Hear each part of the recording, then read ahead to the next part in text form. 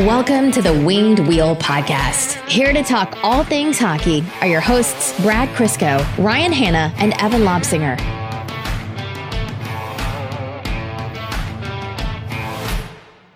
Brad, the picture you posted today on Twitter or Instagram or both actually did not look like you.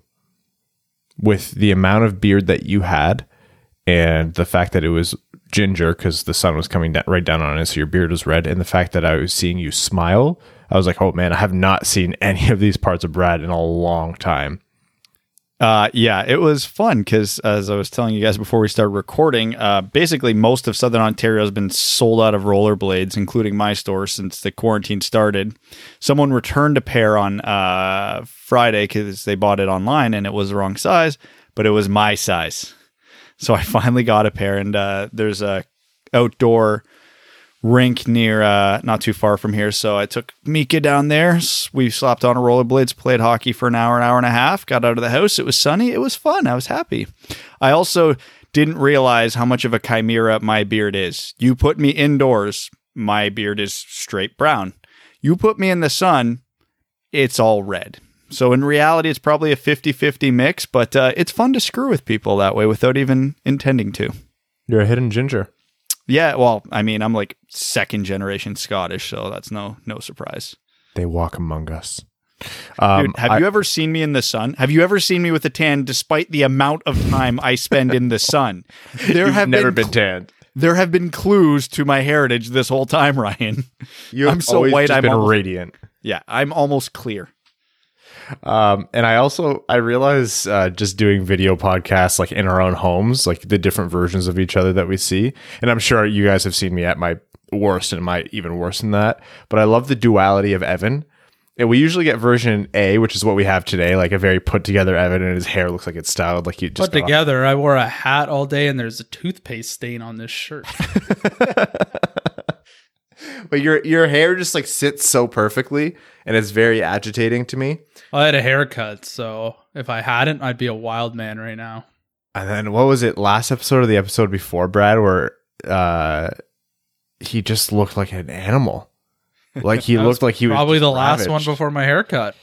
Oh man, that was a rough look for you. He looked like the son from the Wild Thornberries.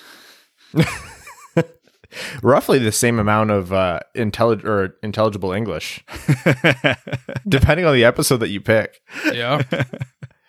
My favorite pastime with us is when we have to try to figure out what episodes Evan was at, like way back, like last summer, for one reason or another. And it was just like, we might not have had video because we might not have been doing YouTube. And it's just like clicking through the episode. Like, I have no idea if he was there or not. Oh, we haven't heard from Evan Lobspeaker in a while. One of the many spin-off accounts. He'd probably actually have to do work now. Oh yeah, that's very true. Well, welcome to the Winged Wheel Podcast. Here on our first post the decision episode, which was last episode when there's a bunch of major topics, and here to discuss some more. I'm Ryan Hanna. I changed my screen name 4 times to appease Ryan before we started recording. Mm-hmm. You guys have screen names? Yeah, they. I won't even. Just no, I want to see you tap dance on this line, Ryan. No, I'm not going to say anything. I am not going to say anything, but I want to see you tap dance around it. I sometimes paint Evan as the one who just like intentionally does things that he knows is going to just make my like hair fall out on air, but it's actually Brad. 99% of the time it's Brad. No, because see, there's a difference between me and Evan, but it comes with the same result. I say it for the sole purpose of getting a reaction out of you. Evan says it because he knows it's going to get a laugh out of us. See, Evan's more wholesome than you. You're a bona fide the Brad Crisco prick show is what that comment should have read way back. Yes, but it's a one-man prick show. Do you think that guy still listens to us? Probably. He listens because of me, because he knows at some point in the episode I'm going to torment you, and he gets satisfaction out of that. He doesn't know when it's going to. He doesn't know when it's going to come, how it's going to happen, but he knows. Yeah, it's a fair bet. That's a good dynamic of having three of us. There's even if you hate one, there's chances are you're gonna like the two others based on our personalities, or based on the level of torment on the person they dislike. Yeah, absolutely. Why do you think we grew so much? Because the first 2 years of the podcast was just you two ripping on me. I feel like everybody got on board with that, and then they got bored of ripping on me, and now it's the Ryan Hanna prick show. That's true. When is it going to be Evan? No, he's immune. It'll be never. I wasn't listening. Yeah, we know, pal. All right, and that's why it wouldn't matter even if we did. Today on the podcast, we're going to be diving back into our draft profile previews. I know we didn't do one last episode because there's so much big news. We're going to be talking a little bit about these play-ins. We're going to start kind of a series-by-series preview and discuss a little bit of what the outcomes might be there. And then some goings-on from around the league in terms of other teams rebuilding, contracts, and interesting things on that front before discussing a little bit of what return to play might look like and players who might not be coming back over time, etc. So these NHL play-ins, 8 series involving shut up Siri, not you. 8 series involving teams ranked 9th through 24th ish. Yeah.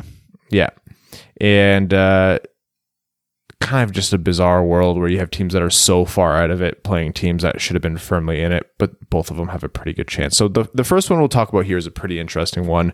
I think no matter who you're a fan of, which is the Toronto versus Columbus series. And these are all going to be 5-game series played at a to be selected one of 2 neutral sites, or not neutral sites, I should say hub cities, because I think the host city could still possibly play there. So Toronto versus Columbus.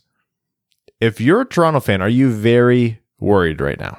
Yes, because Columbus's strength is Toronto's kryptonite, even though objectively the Leafs are a better team.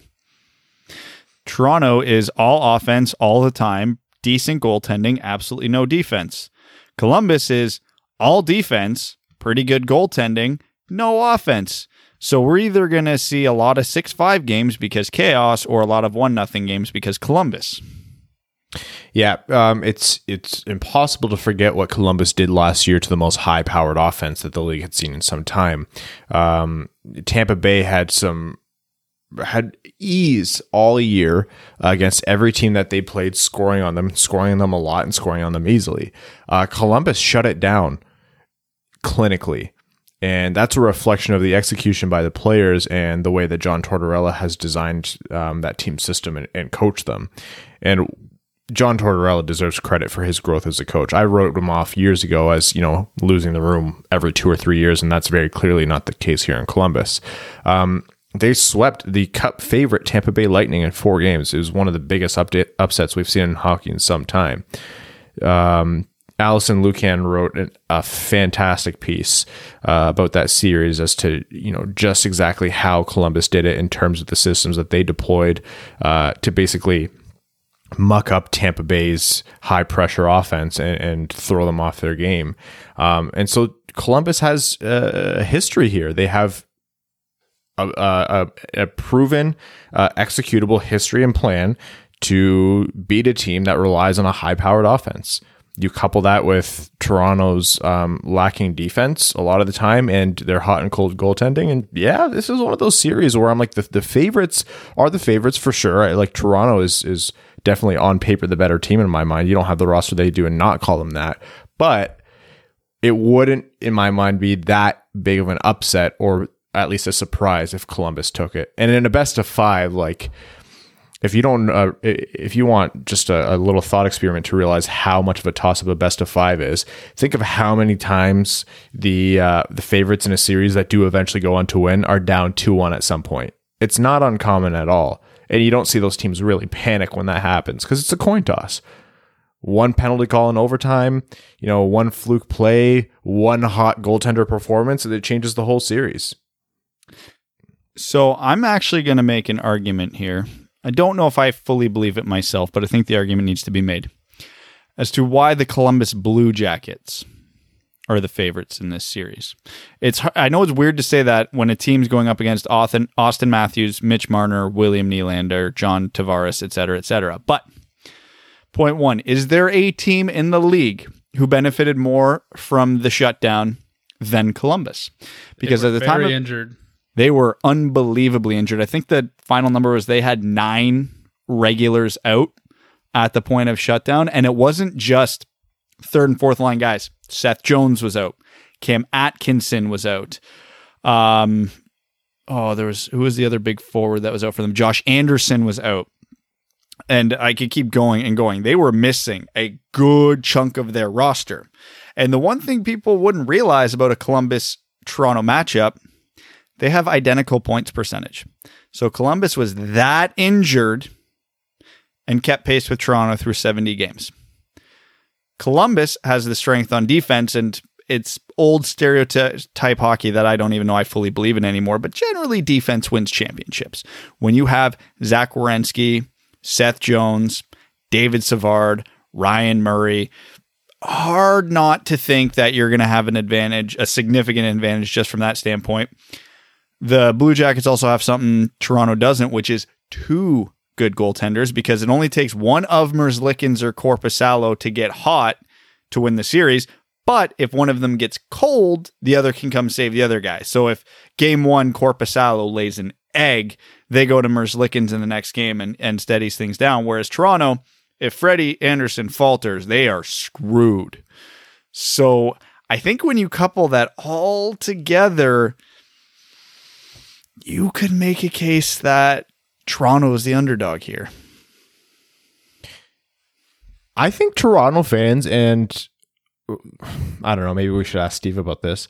I think Toronto fans would agree. Like, a lot of Toronto fans, and not even because, we're never going to win anything, like all we know is pain and suffering, kind of like memeing about it, but like I think they would actually agree that the Toronto has a big mental block right now, and they have this giant hurdle to get over.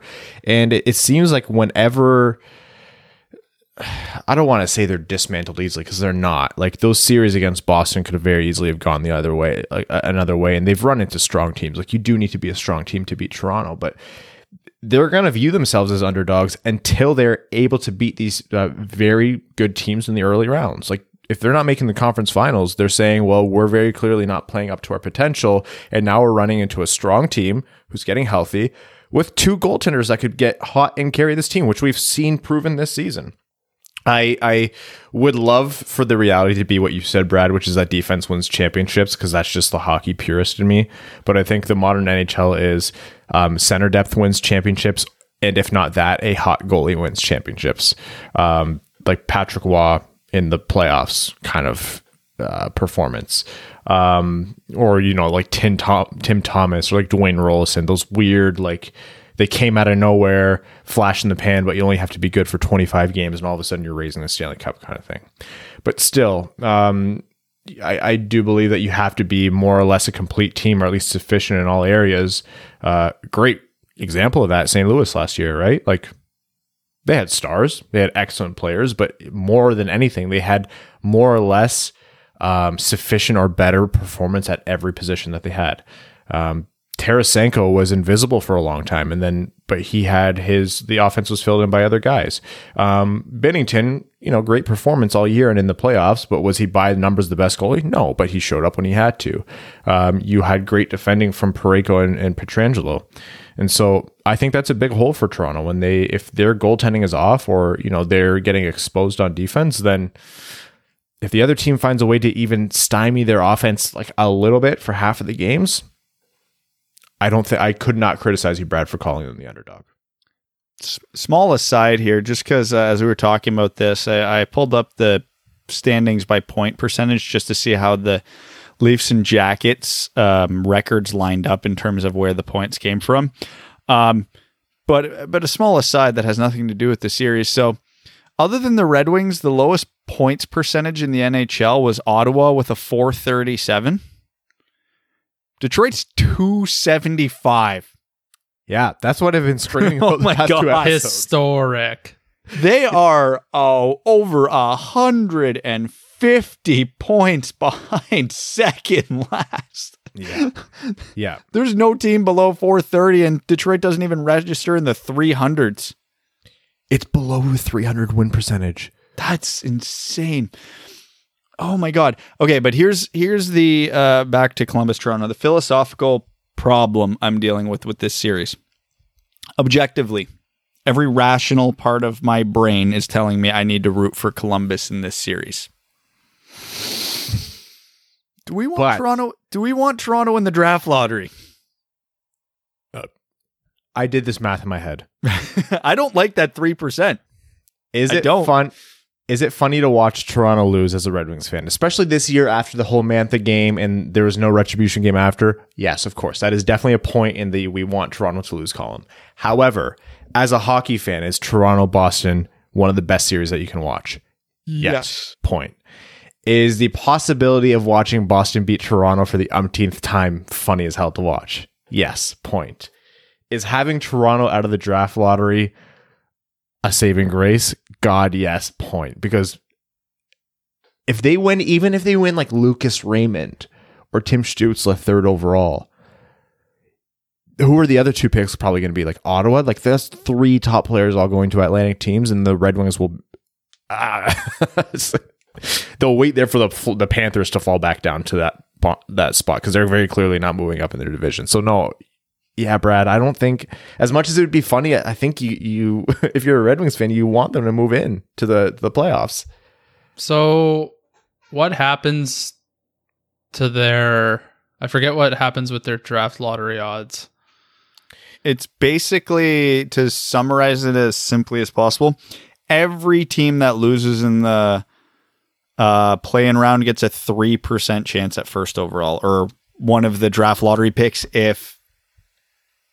when you break it all down. So does Toronto? So whoever loses between Toronto and Columbus, they both have the same odds?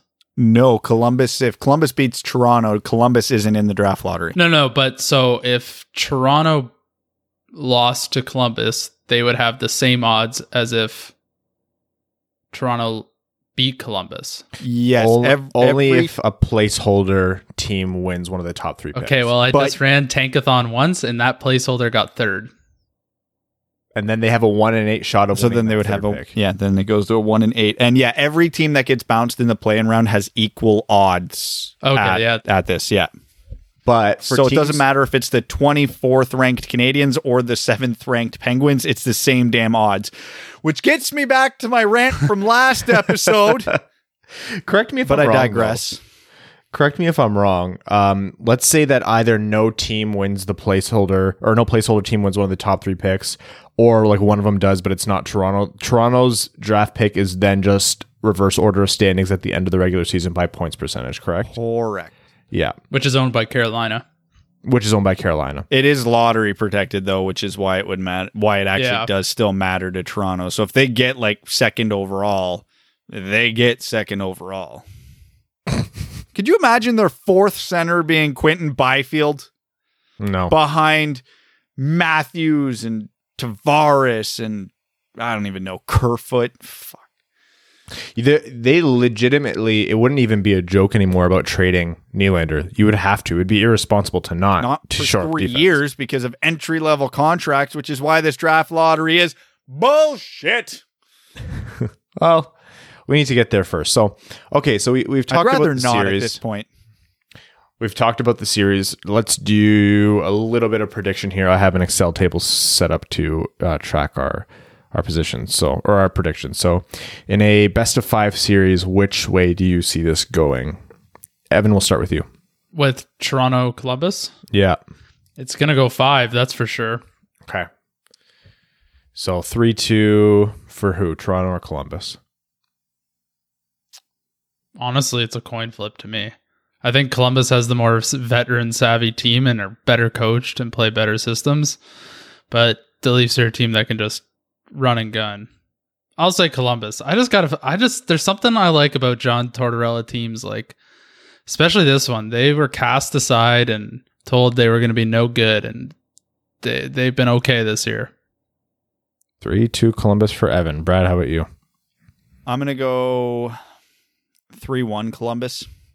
I think with the break everybody coming in rusty, Columbus's style of hockey will lend better to shaking off the rust. Toronto plays a very very possession, very give and go type game, which is all timing and chemistry, which they might not have for a few weeks. So if Toronto can get that together game one, I think Toronto takes the series in 4 or 5, but I don't think that's going to happen. So I think Columbus jumps out to a quick 2-0, and I say they split the last two.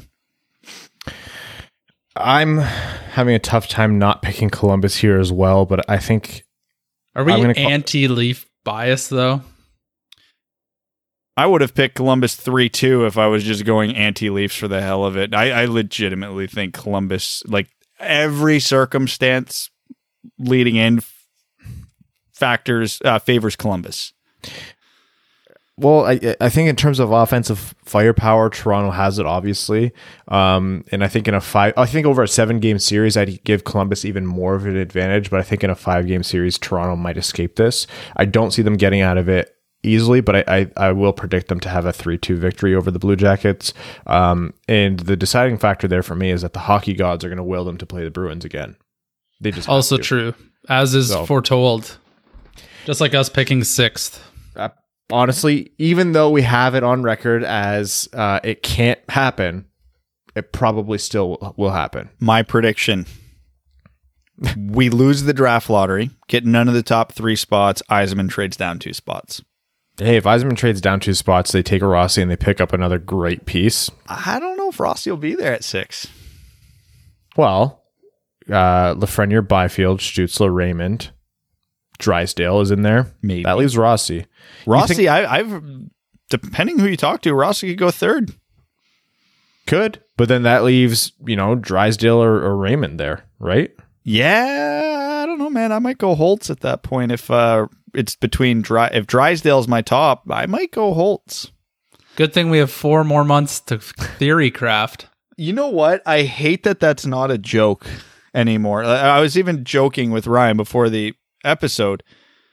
We're going to have to do at least 32 more prospect profiles. We are literally going to get into the 3rd round. We're going to know their parents' names, their family lineage. Oh my God, what they had for breakfast on the morning of May 12th, 2018. We're turning into Pierre Maguire's. Oh, I don't want to shave my head. Way more hair, though. Brad, I hate to break it to you, but I think you might actually be related to Pierre. Evan and I talked about this years ago. It makes a ton of sense. No. I feel the same way about Pierre as I do about you. Knows so much, but oh my God. Wish we could mute you. Just can't turn it off, Only one switch. Buddy, you talk more on these podcasts now than I do.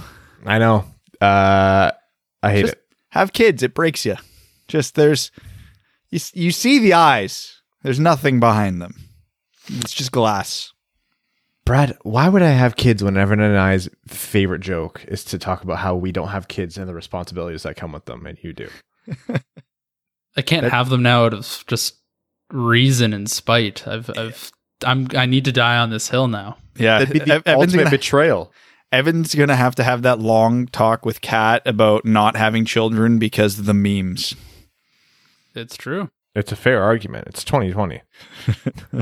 Okay, so that we're going to do those playoff or play-in. God, I hate that phrase. The play-in series previews as it comes along, and we'll talk about it. I don't know. Well, there's no date as to when it's going to start. There's no date as to when the actual NHL draft is. We don't know when they're being played. We don't even know how long the first round is going to be officially yet. The first round could also be 5 games if they wanted to.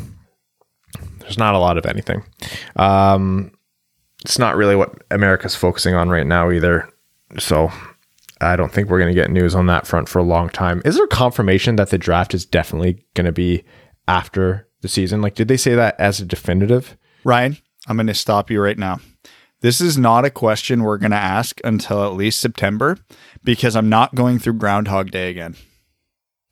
We got out of the loop. I'm not going back into the loop. We're letting sleeping dogs lie. We're going to preview the draft, But we're not going to talk about the draft for a good long while. We are going to preview the hell out of this draft. This is our penance, eh? You know that? This is our penance for not...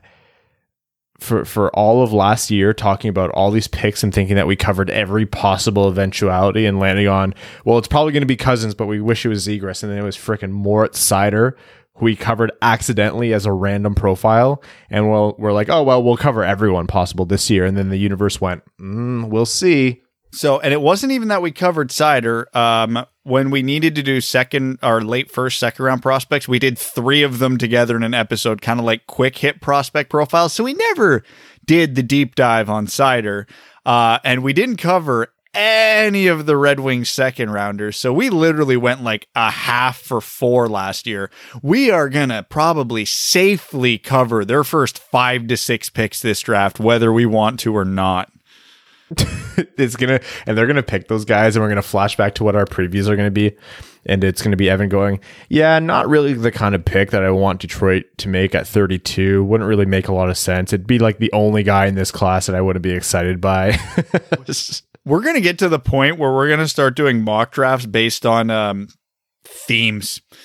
Like, okay, what's Detroit's realistic best case draft for you? What's the worst case?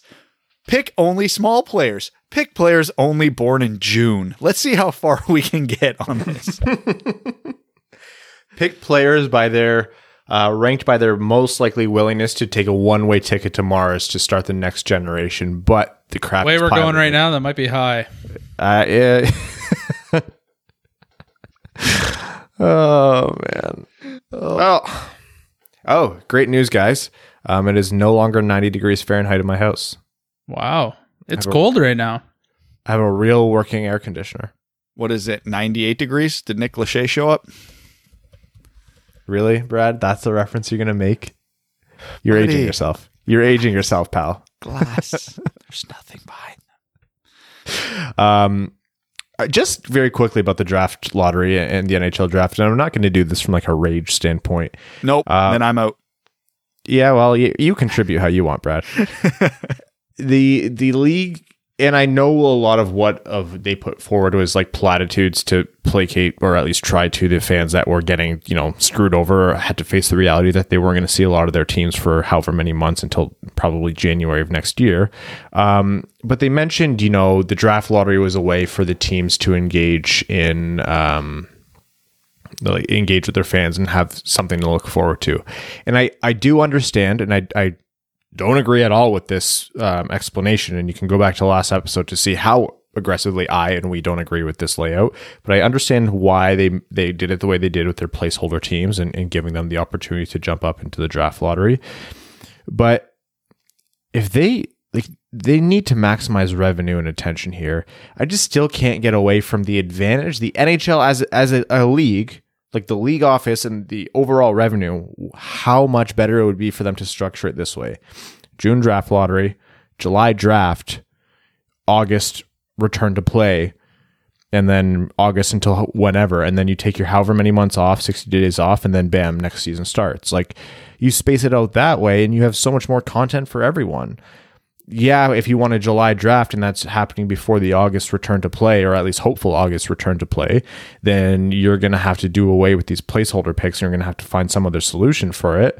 I don't know. Like, I kind of am into that, because there's versions of the draft lottery where, and we even put these forward, where you can still keep your, I think, objectively stupid model where all 15 lottery teams are in play, but just make sure that they can't win the first pick. And yeah, sure, that screws over those teams that lost their 3.5% chance pick, or percent chance of first overall pick, or even as high as 6.5% or whatever it might be. But then you get, from now, this is May 31st right now. So starting tomorrow, we have a major event in the draft lottery that they can pump up, a major event in June, which is the draft lottery, which they can pump, a major event in July, which is the actual NHL draft, which they can pump up. And then hopefully by then they have the August return to play. And through all of this, you have news coming out about what the return to play looks like. They're starting to hype up these play-in series. It seems like a good way to create these anchor points of entertainment and get attention in. It's not going to be as perfect as if they had done the draft in like a couple of weeks, which would have been nice, but still, I'm really surprised they didn't go with that. So I'm going to actually play devil's advocate here. And even though financially it would be the right call, and as much as I hate how much the NHL has been pandering to a handful of teams, you can't have the draft that close or during the playoffs. If I was a GM and you're telling me I got to worry about the draft a week before my team gets into the playoffs, I'd tell you to piss off. My mind's on other things. So they either had to do it early to mid-June, well ahead of the return to hockey, or they have to do it after. They can't do it in between, and that's just the reality of it. So as much as we want to say, oh yeah, Boston doesn't need to worry about picks, they have to draft. They can't not do it properly. They can't do it with minimal focus. They can't do it in entirely the hands of the scout. The front office still needs to be involved in some capacity. So yeah, the window to do it before the Stanley Cup is awarded has come and gone. That's with the understanding that the draft lottery is until June 26th. If they did it the next damn day, sure, but they're very clearly not doing that. And we can't do it till after the play-in round because we don't know who those teams are yet. Well, in theory, placeholder bullshit, but yeah, no, the best they could do is late July, and no GM in a playoff position is going to agree to that. No GM should agree to that because that wouldn't really make a lot of sense. But that's what the league says. Yeah, I understand why you're not agreeing with it. Anyways, here's why we're moving forward. It's that you all need money. If that was a good argument, we'd be prepping for the draft this week, Ryan. If anybody was willing to listen to that, this wouldn't be a conversation. Evan, I love watching Brad when he yells because the way his mic is positioned, you can see the light indicator, and it goes red whenever you're over blasting on the mic. It's just like blinking red every time he's help. speaking. Help. I call that my Bettman setting. When Eisman had his presser, someone was like, walk us through like what those conversations were to come to this decision, and he was like, I wasn't really part of those conversations. I was like, what was he going to contribute to that? Yeah. Eisenman, where do you want to draft? First, thank you. on Earth. I don't know. Mars draft. He just a lot of people watching. Bettman just mentioned Stevie draft. He kind of like snaps out of his slumber. Detroit selects from Rimouski, Alexei Lafreniere. Looks around in confusion. Bettman goes, holy shit, can he do that? And then Eichmann looks at him and he's already been drafted. Yes. Yeah. No, we've got a jersey for him. He's on his way. We sent Redbird 2 over for him. Speaking of the draft lottery, for those of you who are wondering, we are going to be doing a live stream. Are we? Yes. If we had Canada Day weekend? No, it's the weekend before, isn't it? It's the weekend before. Canada Day falls on a Wednesday this year. It's the June 26th? Well, you don't get that weekend off. No, I'm taking the Monday, Tuesday off, though. Well, I hope you're bringing your computer wherever you're going. Hold on, June 20. There's like 5 events out of 365 that are like air quotations must covers for us, Evan. How do you make it to like 20% of them? June 26th is a Friday. Evan will be there. Good. Hopefully they have internet in the random places I'll be going. Oh my God. Anyways, we'll be live streaming. If I had to guess, we'd be live streaming online still. The way things are trending, it looks like the quarantine's going to be where we are in the world going to be extended for a little while longer. But why? Are there large gatherings or something? I mean, the numbers weren't trending great before the large gathering, so I don't imagine it's going to be much better now. We're going to be still doing our live stream, much like we did last year. It'll be a blast or not, but regardless, we'll experience it together. I'll position my camera in a way so if I do go out the window, you guys can see it in all its glory. 2 cameras. Couple cameras. And then I'll have Brad come over and recover the cameras after. And, not until quarantine's done, though. Yeah. I'm just going to have Mika follow me around with my camera just so I've got him moving. Yeah, all right. It'll be like one of those like fancy podcasts where they actually have producers and like multiple angles and it cuts based on who's talking. Yeah, because when I jump through my back window, she can walk up to the window and she'll get there quick enough to see me running through the fence as well. So That's it's like the the juggernaut. trick. Yeah, exactly. And I'll probably be yelling, "I'm the juggernaut" as I'm doing it, just out of fun. So that's something that we can look forward to on the 26th, and then we'll let you know more plans about whether we're going to record an episode right after then or wait until the Sunday. So, honest question for you: are you even a little excited about the draft lottery? Oh, intensely. Yeah, I'm intensely excited. I was thinking about it. That was not the answer Brad was. No. I don't know I didn't know what his answer would be. It's not my answer because to me, there's nowhere to go but down. It's either relief that we got number one or at least some level of disappointment to anger. I've got an 18.5% chance of not being at least a little pissed off. I 100% maintain that I will not have an ounce of disappointment if Detroit drafts second overall. I will have at least an ounce of disappointment. I will not be angry at number 2. That's just mild disappointment because I'd still rather Lafreniere. That's like when you go to a restaurant and you ask for the Wagyu and they don't have it, but you still get a steak. This, picking 4th, as much as I love Stützle, Raymond, Rossi, whoever we picked there, is not Lafreniere. And honestly, it doesn't even matter who we pick 4th. I'm going to be furious just out of the principle that a team that had a 275 points percentage can pick 4th. Help. Well, it'll just go to show next year when we're in the exact same position. You know what's gonna happen? And I'll be okay if this happens. We are going to suffer through the next 3 to 4 draft lotteries. And all these seasons, the Red Wings are terrible. And we're just going to get angry.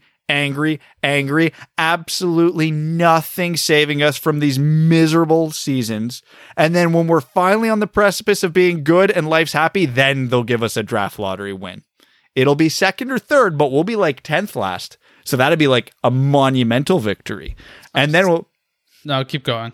And then we'll all be happy, forget about how the league screwed us for a decade, and then move on with our lives because the NHL will never, ever let us be truly and fairly happy. The more I think about it, the more I realize that this year was kind of just the commercials before the movie. And I think next season's going to be even worse. Because this year, at least we could go to the home opener and have events or potentially go to Grand Rapids and stuff my body full of meat tubes. But next year, it's just, we have to wait 9 months for the next Red Wings game. And half our team's not going to be able to tie their skates. And we won't be able to go to any games. It's going to be worse. It's not great. Now, this is probably a legitimate question because the Red Wings, with how bad they are, and you lose the fan experience of it, like, is how much financial trouble is this organization going to be in?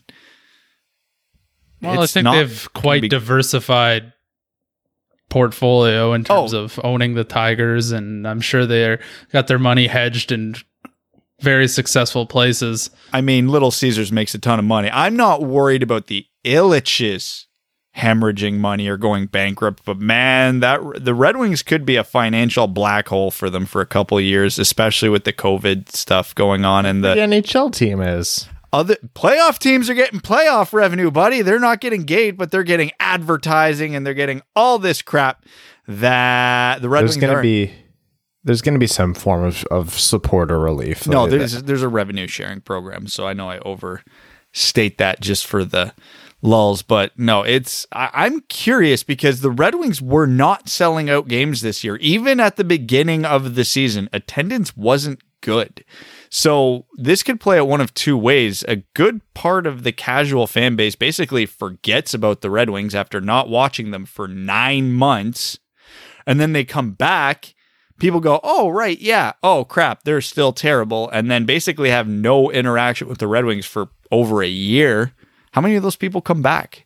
Because this is the diehards like us and the people who listen to this podcast, but NHL teams aren't made or broken based on their diehards. It's the casuals, getting the casuals out to the games, getting the casuals to watch on TV, and I do think because of how screwed the Red Wings got with the shutdown, because there's no finish to the regular season because they obviously didn't qualify for the play-in. And because we're looking at a December, January next season start, they are going to be an afterthought for a lot of people. Something to say, but I forgot. You know what we want to know? This was a point that we talked about last episode, Brad, like where it's like that was actually all the rage and like bias aside. This actually sucks for Red Wings because like you disengage a lot of fans that actually just went through like 4 years of absolute crap. And this is just kind of like a death blow for a lot of them. And it's going to take teams like the Red Wings, not just Detroit. It's going to take teams like the Red Wings a lot of time to build that fan base back. And they're not going to have money to go to games. They're not going to have, the want or attention to go to games, et cetera, et cetera. So I'm actually going to divert away before I lose this point. And this is a not worth diverting away from. So I apologize in advance, Brad. But do you want to know what my stupid, like, privileged hockey worry is right now? Like, this is coming from someone who's a fan of a team who's had decades and decades and decades of success, and I'm worried about something that would still be ostensibly good. I'm worried the Red Wings are going to lose this draft lottery with Lafreniere, win next draft lottery with Aatu Räty, who's a great prospect, but by all rights not the caliber of Lafreniere, and then lose the Shane Wright lottery. Yeah, we'll get the the 2012 draft. We'll get first pick in the equivalent of the 2012 draft. That being said, it's still really early. The top end of next year's draft looks extremely defense heavy. So assuming we take a forward in the top 4, which I think we'd be crazy not to this year, it could be a good offset because you go from a forward heavy draft to a defense heavy draft. So if you're picking first overall, because we keep referencing Aatu Räty first overall next year, that is far from a lock. This is not the Connor McDavid draft. This is not the Austin Matthews draft. This is not the Rasmus Dahlin draft. It's open. Brant Clark could make a case. Carson Lambos could make a case. There's going to be a lot of defensemen making a case for first overall. So might not be the worst. Obviously, Detroit picking first overall is definitely not the worst thing in the world. But if the way you said it plays out, it would suck to not complain. You can't complain, but I mean, don't worry. When the placeholder teams take 2 of the 3 lottery spots this year, they'll revamp the draft, and we'll be laughing for the next 2.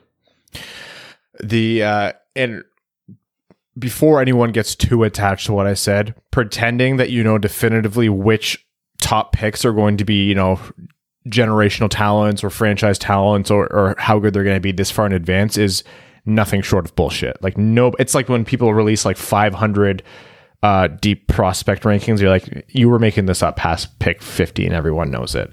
Aatu Räty or any of the guys that Brad listed could end up being better than Alexi Lafreniere, and Shane Wright could be a wash by the time we get to 2022. No, I will confidently say Shane Wright is not going to be a wash. There are those players who come along every few years who are absolute 1000% can't miss prospects. And right now that's Shane Wright. He was 15 years old and won the OHL scoring race by a lot and even put up more points in his 15-year-old OHL season than Connor McDavid did. So yeah, I'm going to go out on a limb and I'm going to say Shane Wright's not going to miss. I'm going to, I'm sorry, we let this one get a little bit off the rails. I'm going to bring us back in and give us a little bit more structure here. We have our draft profile, our draft prospect profile for this episode, and that is the very intriguing prospect that is Zion Nybeck. So, Brad, how about you kick us off? Zion Nybeck, my favorite type of second round prospect, assuming he makes it that far. All the talent in the world. There is no questioning this kid's skill. He's a good skater, unreal hands, unreal creativity, unreal vision, shots, whatever. But he gets to the net, so he doesn't. And aggressive, goes to the net. Just everything you want in a forward in the modern NHL. Except he's 5'7", and he doesn't have the shot of Alex DeBrincat. So, could he grow still? Yeah, maybe. I wouldn't bet on it, but I mean, like Nybeck's tools, if he's even 5'11", top 15 pick, no question about it. But he is 5'7". When you look at I got curious, so I pulled up Pronman's rankings on Nybeck before we started recording, and you know how he does his 20 to 80 grades on that. Most top 15 picks will get 1 to 2 60 grades on their tools, and then maybe one below just a 50. Nybeck, skating, 60. Puck skills, 60. Hockey sense, 60. Physical game, 20. Yeah, I mean, I don't think Nybeck is necessarily like a complete pushover for someone his size, but yeah, his physical game is obviously not his strongest attribute. But for 5'7", he drives the net. He does not shy away from contact when he gets caught clean, though. It's bad. Yeah, but, it's not good. Yeah, it's not good. But no, he's not afraid. Like, because you'll see, even a guy like Jonathan Berggren is very guilty of playing the perimeter because he's small. Now, Berggren's an exception in that he's so good at it, he can get away with it. That's not Nybeck, because the easy comparison to make for Nybeck is a small Swedish forward with great hands and great vision is Berggren. That is not the way he plays, which is one of the reasons I love Nybeck. Now, he's doing this against juniors and in international tournaments, and he's not playing men. He's not playing against NHL-sized players. So I'm the last person to use size as an excuse, but for the way he plays and how big he actually is, there is a very real concern that when he gets up against physically stronger competition, he's going to get torched. He is going to be rendered useless. But because his skill set is so good, he is still absolutely worth taking a flyer on on a second round pick. I have him as a late first because that question mark is so high.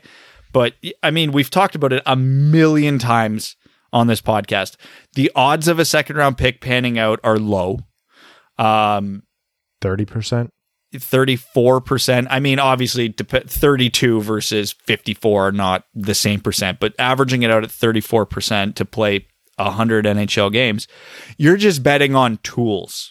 And then you're hoping whatever the deficiencies are, the player can overcome. Because with like Master Simone last year, we know he's not a good skater, but his hockey sense and his shot were so damn good that if the skating picks up, you got a very real player there. Nybeck, all the tools are there. You're hoping he just can compensate for the physicality of the NHL. So yeah, as far as a late first, early second round pick, Nybeck, the perfect gamble. Because it might go up in flames, but if it hits, it hits. Yeah, Nybeck is pretty well regarded by those who kind of have the same prospect evaluations as us, which is like, swing for the fences. Who gives a shit? Because if it's a 34% chance, you might as well hope that 34% chance is a guy who can fly around on your first or second line when no one rated him there. And that's what Zion Nybeck fits.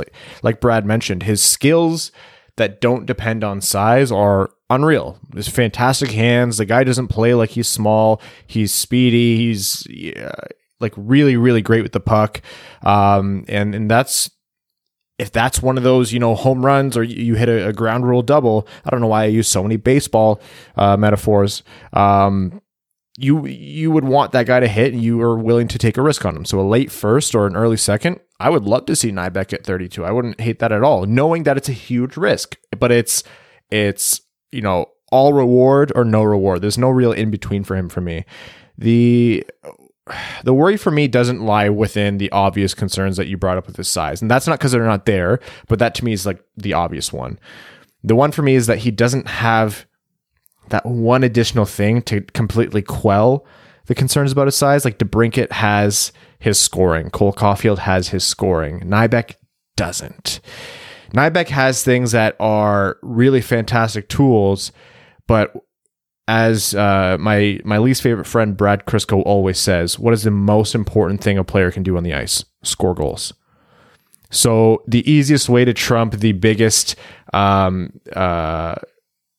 downfall in terms of like traditional NHL scouts' mind, which is, you're a tiny player and you're going to get absolutely clobbered on the ice. What's the easiest way to get over that? Score goals. You score a shit ton of goals. You just put the puck in the net. That's what you have the ability to do. Nybeck doesn't have that ability. However, there's still a chance where he can adjust his game so he doesn't get absolutely demolished, where he defers to a little bit more perimeter play because he's not going to be able to drive the net like he likes to do. Or if he does, he tries to minimize the risk. Can you actually do that and maintain the kind of player that you are and the production that you have? I'd call it less likely. But if you can, that's a hell of a player to pick up.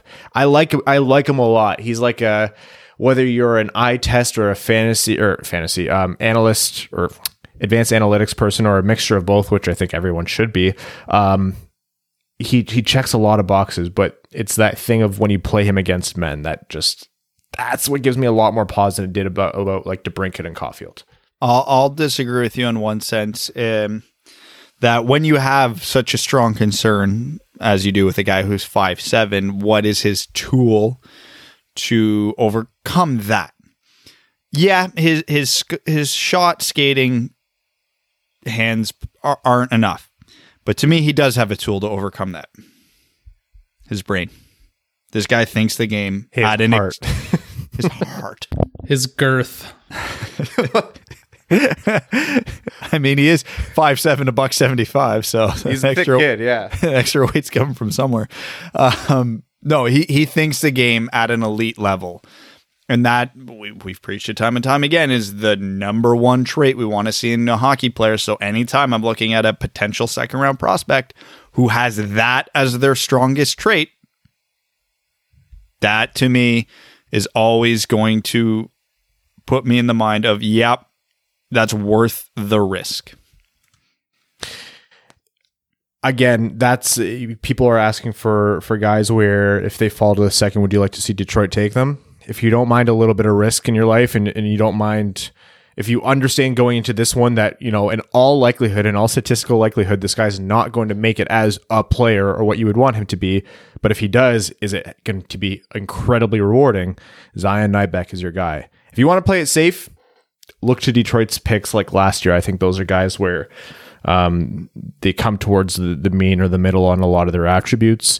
Not to say that they're not inherently risky as well, but Zion Nybeck is like all flash. And for what it's worth, because I know when we're talking about prospects like Lucas Raymond or Alex Holt, it's hard to get a gauge on them because they're playing in the top Swedish league. Same argument the other way with Nybeck because he's playing in the Swedish J20 league. So it's a junior league. It's hard to compare. Well, here's just a point of reference for Red Wings fans. We were all and are all absolutely thrilled and over the moon with Elmer Soderblom's progression this year. He put up 55 points in 36 games in the J20 league this year to finish fourth in league scoring. You know, hear Lars cheering from Sweden right now. You know who finished first in J20 scoring this year with 66 points in 42 games? Zion Nybeck. 6 points ahead of second place. So if production's the concern, yeah, not with Nybeck.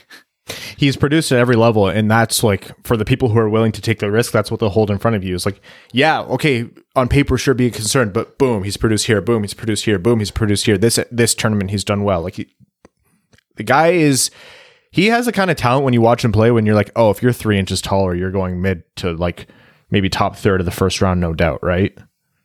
Oh yeah. And he's a winger, so obviously he's not held in the same regard as centerman. But if Zion Nybeck is 3 inches taller and plays center with his skill set, he's a top 10 pick. Yeah, no doubt about it. If that player was a better prospect, he'd be drafted higher, more at 11. Well, that's what I say. Like, because my OHL draft year was 2003, and I still argue to this day, if I was 5 inches taller, 30 pounds heavier, and a lot better at hockey, I would have got drafted.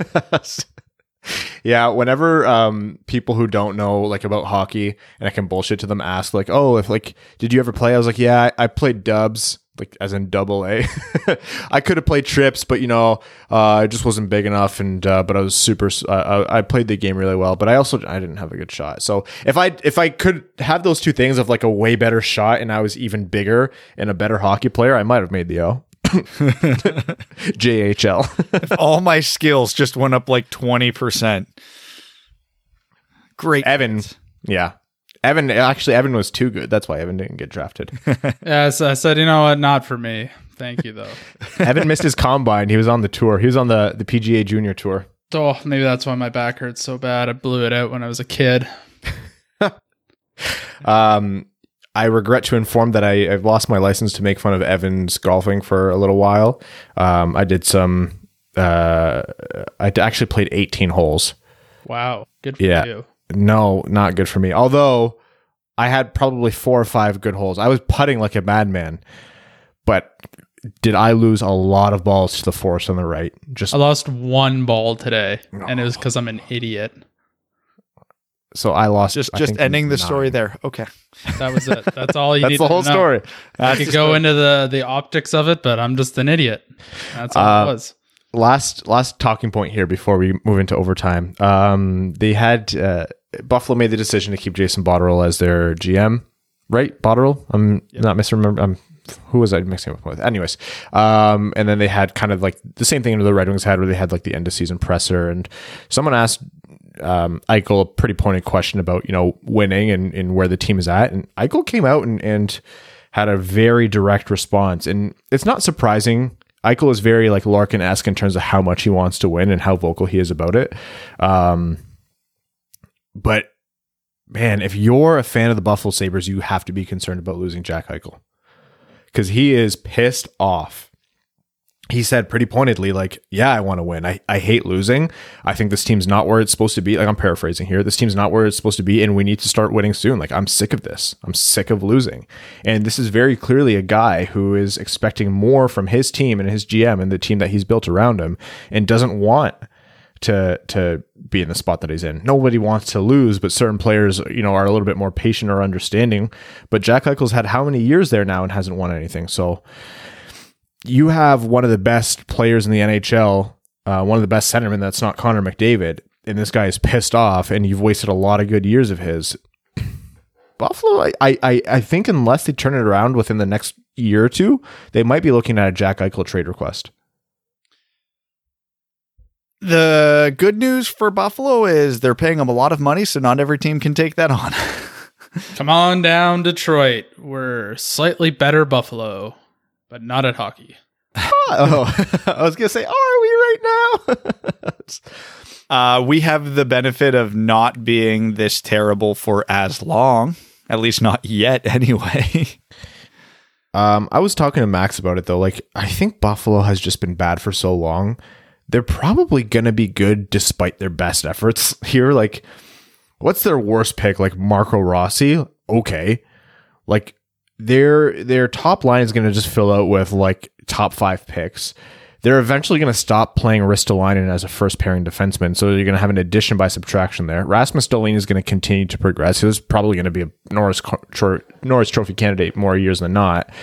Depending on the players that they can add, like, they've got to start winning soon.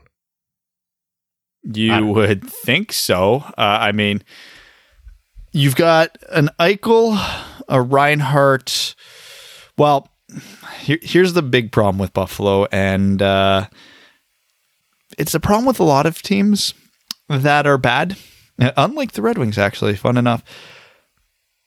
Did you have to look up who the Sabres starting goalie is right now? I can't even think about it. Yep. Is it Hutton? Carter Hutton. And try and guess how he did this season. I don't know. Like everyone else in Buffalo, they're probably terrible. Brutal. Yeah, he was terrible. So Buffalo might be a good case study in, are they really that bad? Is Eichel justified in his thing, or is this just the team has one massive problem to fix, and then what happens?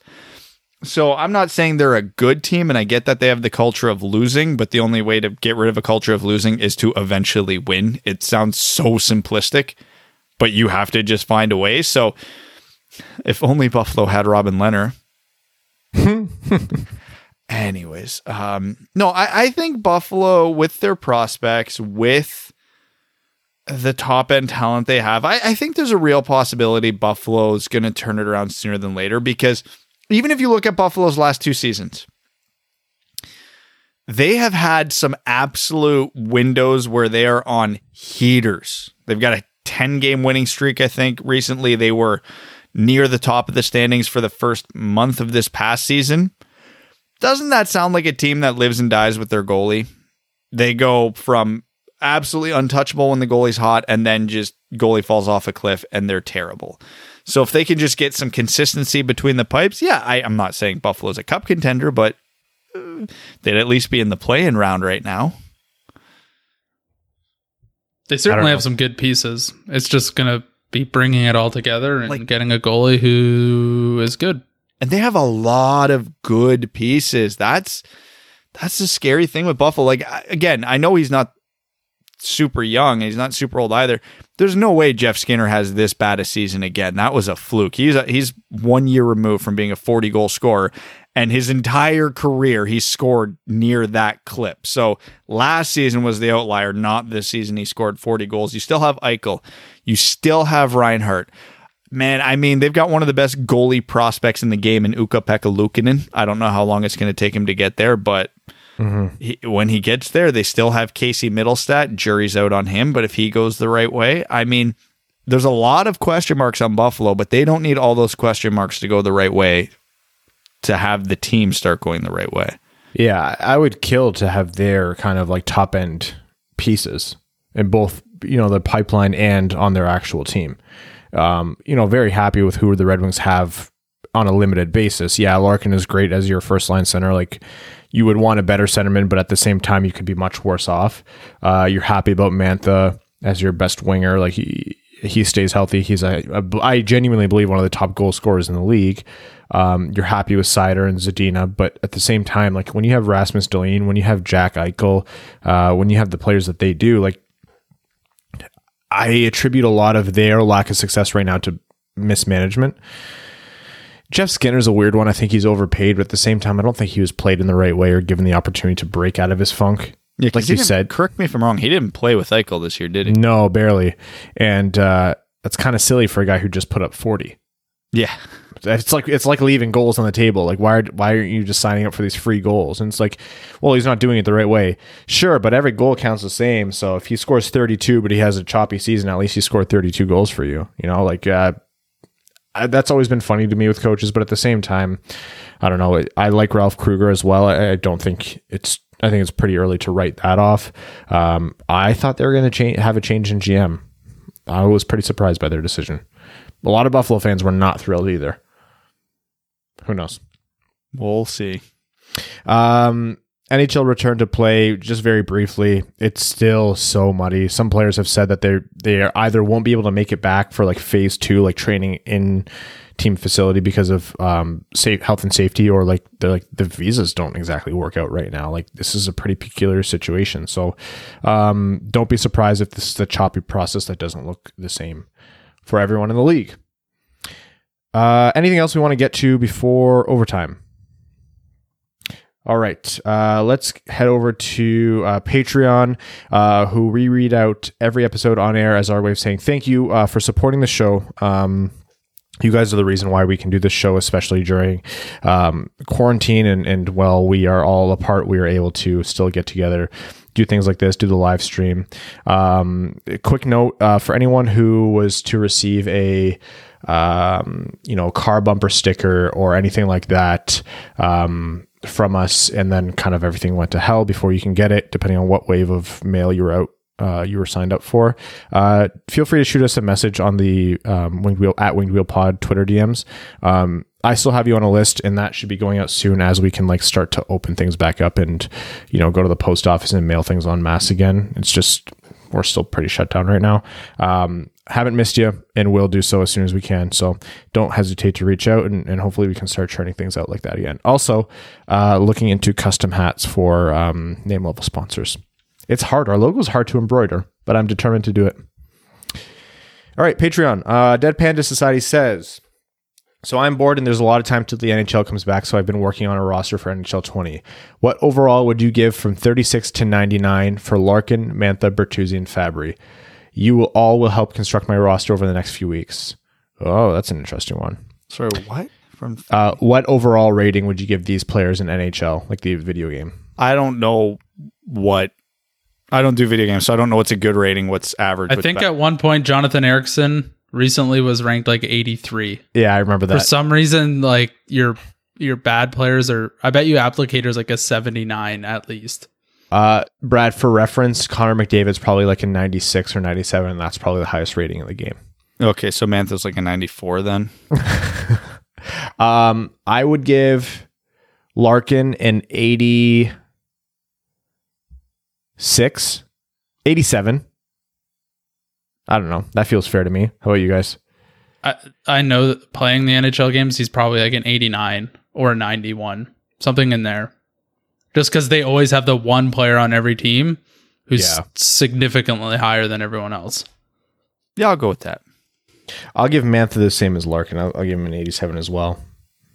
I'd give Bertuzzi an 83 and a Fabry an 80. Yeah, everybody's always in the 80 range. Yeah. It seems like. They're pretty generous. Ethan Boulderson said, I mentioned a few months ago, new patron. Welcome to the Dub. Ethan. He says, I mentioned a few months ago that if I got a stimulus check, I'd become a patron. Well, here I am. Unfortunately, it is short-lived as I got a pretty hefty pay cut. Ah, shit. I'm sorry to hear, man. But just want to thank you guys for all the content, the player profiles, the league discussions, and especially the rants. Thank you. Thank you, Ethan. Even if it's short-lived, can't thank you enough for your support, and make sure you're taking care, pal. Jordan Mills says, hey guys, resident Sens fan back again, and this time to defend my dear Brady Tkachuk, who you guys so quickly rated second fiddle to Svechnikov. Similar point totals, while one plays on the crap Sens, the other plays on the good Canes. I see them more as equals instead of one being better than the other. Anyways, keep up the great work and stay safe. P.S. It's my birthday, so I expect Evan to sing me happy birthday. Come on, Evan. It's his birthday, man. No. Yeah, well, that's actually the most of a happy birthday message anyone's gotten from Evan. So it's better than you asking for my signature, which I encourage all of you to do if and when we do meetups again. Okay, Svechnikov versus Tkachuk. I mean, I'd be curious to see I don't have in front of me. I'd be curious to see the ice time differences between them because Svechnikov plays on a good team with depth, and he's not the go-to guy. Brady Tkachuk plays on a team where he's basically the only option for offense. So on the power play, everything, I imagine Ottawa tries to run it through Tkachuk, whereas with Svechnikov, he's probably not even the best player on his own line, assuming he plays with Aho. The thing is, like, I understand why it would come off, and I get this a lot from Sens fans, of being like overly harsh on Tkachuk, and it's not a Zadina thing. I've actually come out and said, like, I was pretty wrong about Brady Tkachuk in some ways. I think we predicted that Brady Tkachuk would be better quicker than a lot of these prospects, and that lines up. Like, I didn't think he'd be a bad player. My long term is that Svechnikov will be like a top player in the league. Like borderline, if not superstar level at some point. And I think Tkachuk is kind of like an accelerate quickly towards his ceiling kind of player. Is there a science behind that? No, of course. And I could still be even more wrong. But I view Svechnikov as a player who has so much left to give, and he's already shown so much. But Tkachuk has been, he's been a great player so far, and he's proven me wrong. He's proven a lot of people wrong. So yeah, you would have a hard time convincing me that it's still not Svechnikov, and I think a lot of people would have that same opinion, but you're not wrong in arguing that. I don't know. Let's talk again in a year, Alexander Viltner says, thanks for the pod, my dudes. First time patron, long time listener. Welcome, Alexander, to the Dub. He says, you've been keeping me sane in this hockey drought, considering how long we have until the Red Wings hockey is back. What you do is much appreciated. Only 3 things in life are certain. Wings draft 6th. Leafs get bounced by the Bruins, but ironically feel good about winning a playoff series because that's exactly what a play-in is. And lastly, the Taylor Hall curse continues. Lafreniere is banished to the middling hockey desert. And before someone says they don't have a first, it's lottery protected. But even if it wasn't, they'd still win because it's a damn strong curse. My question for you guys, if there's an organization out there undesirable enough for Laugh to walk away from, a la Lindros, which would it be? Remain untainted, coagulated milk protein receptacles. I'm going to go with Ottawa because who really wants to play for Eugene Melnyk? Yeah, that was the first one I could think of. That came first of mind. I don't know if that exists, but if you had to pick one, would you want to pick not Florida? Florida's got a good enough roster where teams could get away with the or players could get over the attendance thing. I don't know. I don't think it exists. I think you're either looking at a small market or a team that's just in like a terrible situation like Ottawa. But even Ottawa, like, yeah, Eugene Melnyk has been hurting the team, I think, like undeniably. But at the same time, they're not like trying to not rebuild. They're not trying to fake a rebuild. I think Buffalo would be a better candidate. But then again, if you had a chance to go play with Jack Eichel and Rasmus Dahlin, you wouldn't say no. So that's actually a tough one. Cordell Taves says, hey guys, I've joined a few sim leagues this year and it's my first offseason. I'm drafting 5th and 6th in 2 of the draft. If the top 4 go Lafreniere, Byfield, Stützle, and Raymond, who would your picks be at 5 and 6? So if it went Lafreniere, Byfield, Stützle, Raymond. Yeah. At 5, I'm probably going Rossi. And assuming I'm obviously picking for Detroit, probably go Holtz at 6. I like Drysdale maybe a hair more than Holtz, but not enough to get over the positional need. I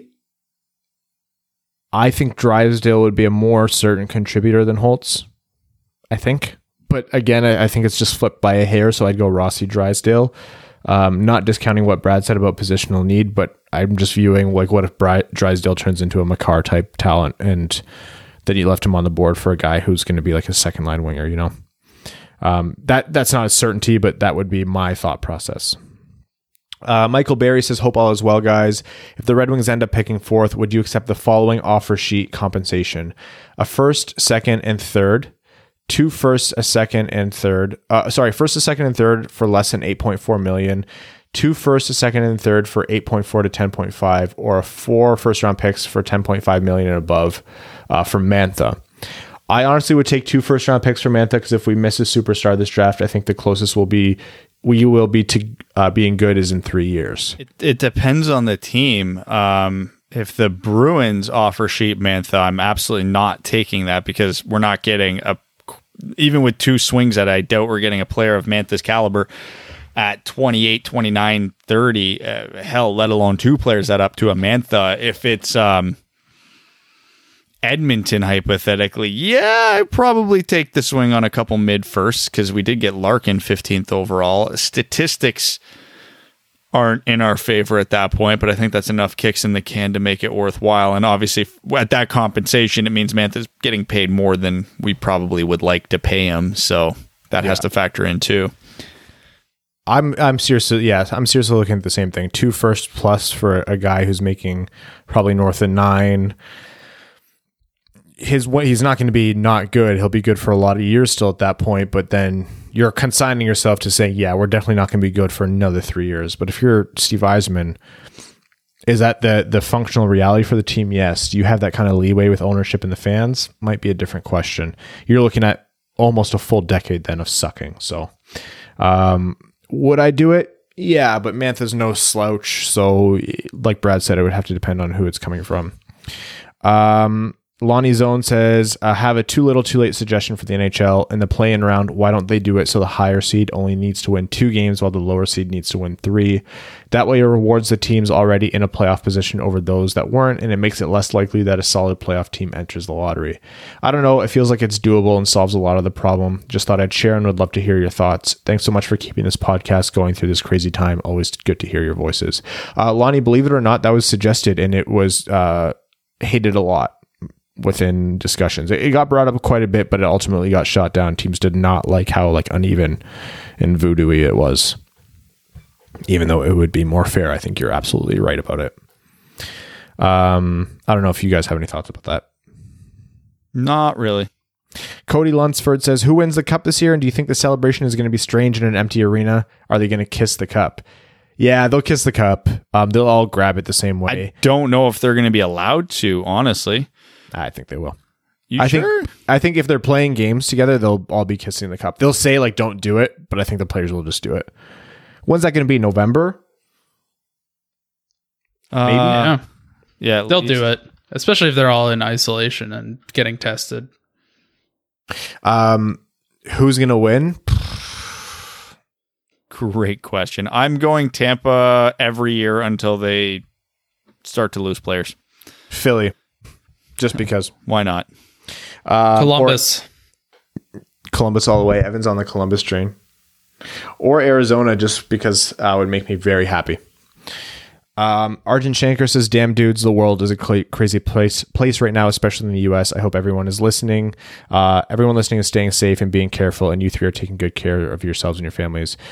Thank you, Arjun, and just want to echo his comments. I hope everyone is staying safe, is staying healthy. That is, our main concern. Obviously, if you're out in the protests, we hope you're doing it safely and that you come home, healthy each night. But at the same time, there's still a pandemic going on. So, 2020, every month just comes out with a new thing, June will be fun. It feels like 4 years ago that Australia was on fire. I was saying that today out on the golf course. Like, that was not even 5 months ago. Crazy. God. We thought that would be the biggest thing this year. Yeah. Oh my God. Yeah, please stay safe, everyone. And that goes for you too, Arjun, and thank you for that message. Haroon Khan says, hey guys, do you have a feeling deep inside that maybe the league rigs the lottery to make sure a market like ours gets Lafreniere? I doubt it, but I sure hope so. I feel like if they were going to, they had a perfect opportunity to without a single utterance or insinuation of actually rigging the lottery. They could have just made the rules in Detroit's favor. I don't think it's going to happen now. Time for some Reddit and Twitter questions. Russell18 says, I'm too jaded by the lottery to look at the top of the first round. My naive optimism has me looking at picks 20 to 40 and hoping we might be able to leverage our cap space for at least one extra pick in that range. Who excites you in that range and why? 20 to what? 20 to 40. Zion Nybeck. Why not? Nybeck, Peterka, Reichel, O'Rourke if he goes there. Maverick Bork. There's a lot of guys who are ranked like mid-20s, early 20s or late 20s even, that are going to get bumped down by guys that are being pulled up for the 30s and the 40s and the 50s into the first round, which happens every year. So instead of trying to target those guys, you want to look at guys ranked in the late first, and that's who you more or less want to go with for the ideal pick there. I don't think Yzerman will try to buy back into the late first round, but I think there's a lot of opportunity for Yzerman to really maximize that pick at 32, which is it's a great pick. Yarovic7 says, what are your thoughts on bringing Blashill back? Was it inevitable that CB would? If you hear last episode, you'll hear a lot of our thoughts. I think there's a kind of a spectrum on what we think. I'm not indifferent, but I think that it doesn't really matter right now, depending on what's happening behind the scenes with the other potential coaching candidates.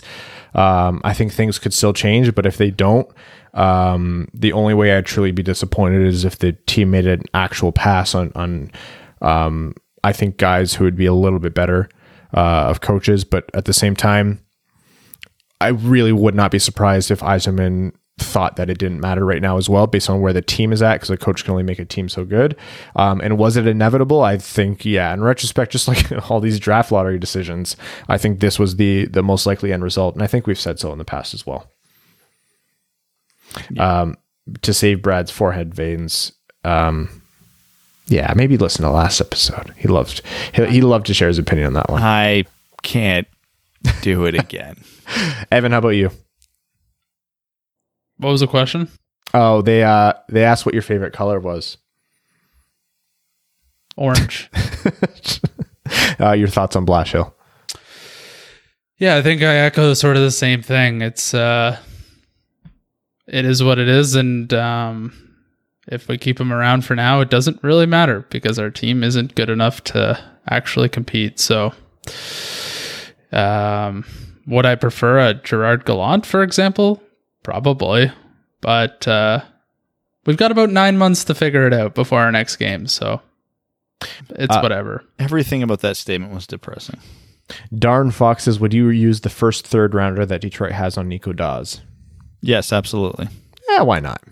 Sure. I'd probably comfortably use one of the late second rounders on him. Elmo's World says, is this extremely long break going to make the next version of the Red Wings even worse? So much time out of play must hurt development and the fitness of the roster. Asking now because they'll need 8 months to grasp that reality. I think it's going to hurt every team not playing. Yeah, as I talked about last episode, this is important developmental time for prospects. So you got to think, Mo Seider's going 9 months without playing. Philip Zadina is going 9 months without playing. The only person it helps is Anthony Mantha because he can't possibly hurt himself in this time. Not can't possibly, but odds go way down. IRP and Ball says, what league/draft eligible prospects do you think will have started their next season before the NHL draft happens? And basically every league but the NHL's canceled. So assuming they get the green light, almost everybody else in theory should be starting on time. So short answer, all of them. And they make a good point. It'd be awkward to try and bring over, say, Stützle to the A if his DEL league has already started. Typically, European leagues start earlier than North American ones already. It's a strong point. They might just want to leave him there, and he might not want to go. Although, man, if he's drafted, he'll probably want to go, right? Who was it? Was there not just a rumor about a prospect exploring European options, assuming... Was it top prospect? Was it Byfield or Lafreniere? I don't think it was either of those two. It might have. I think Rossi, we already knew was going over, but I think it was someone else. I can't remember now. Well, Rossi's Austrian. Yeah, but is that the league he wants to go to? Michigan native asked, should we bury Abby in Grand Rapids next season? His contract hit won't be impacted, but at the very least, we should consider bringing someone up with a better wins above replacement. Your thoughts? Your thoughts exactly are what my thoughts are.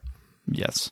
It'll be like $1 million or less in cap relief, but that's not what matters. It has nothing to do with the cap relief because Detroit's got infinity cap space right now. It has everything to do with bad. Yeah. My condolences over Demon as well. I'll miss hearing about his room clearing flatulence. Thank you for filling in our time with something other than negative news during this dark time. I need to clear up a misconception about Demon here. He was the one who farted least. Ollie was the little hot boxer, and he's still here. Okay. Yes, Ollie farted more often, but when Demon farted, Brad, it was special. His death farts per fart. Yeah, he farted twice a week, but you knew when it happened.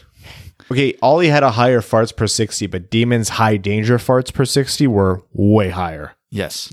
The quality of farts were there. Yes, absolutely. Cross Crease passes. Any thoughts? Oh yeah, we talked about Jack Eichel's comments. Also, I'm beginning to think the Wings will make the return to the playoffs before the Sabres. Oh man, I would be thrilled and surprised based on what we talked about. Yeah, I can't. I'll say I won't bet on that. The Dr. 10 says, what prospects are you looking at for extra second and third round picks? We've talked about that. Do you think a package of some of our extra and second and third round picks would be enough to move into the late first round? No. Pick 32 is already essentially late first round, so you would almost want the volume there. And the gap between my 25th ranked prospect and my 55th ranked prospect, it's not big. I'm not giving up those extra seconds unless someone legit has fallen. Sorry to get all serious, but as a cameraman for local news in mid-Michigan, my heart goes out to the people suffering from the flooding. Yeah, that's one thing. It's been such a crazy year and there's a lot going on, and we don't want to minimize anything that's been happening but for the people affected by flooding, our heart goes out to you, and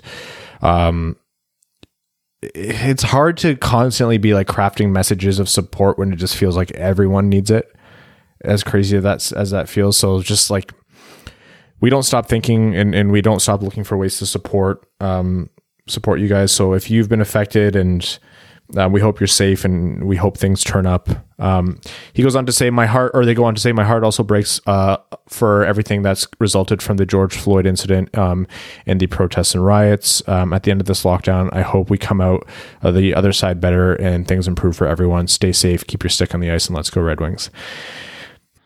With that, we're going to wrap up this episode of the Winged Wheel podcast. We will be back to you midweek, either Wednesday or Thursday. Keep an eye out on the website for that. So we are going to thank all of our listeners, our name level sponsors, the septic tank of that bitch, Carol Baskins, Greach, which is a new name level sponsor. So welcome and thank you so much for your support.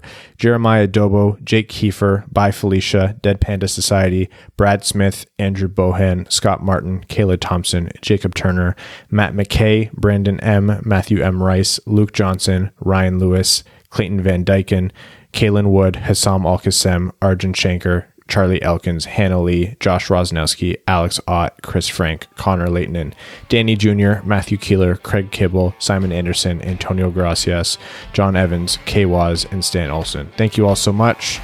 We love you. Please stay safe, and we will talk to you later this week. Thanks for tuning in to the Winged Wheel Podcast. Be sure to check out wingedwheelpodcast.com, where you can subscribe to the show on iTunes, Spotify, or wherever you get your podcasts. You'll also find links to other ways to support the show, such as Patreon, official podcast apparel, and more. And don't forget to follow the show on Twitter at Winged Wheel Pod. And of course, the hosts at Brad Crisco, at Ryan Hanna WWP, and at Hockey Town Evan.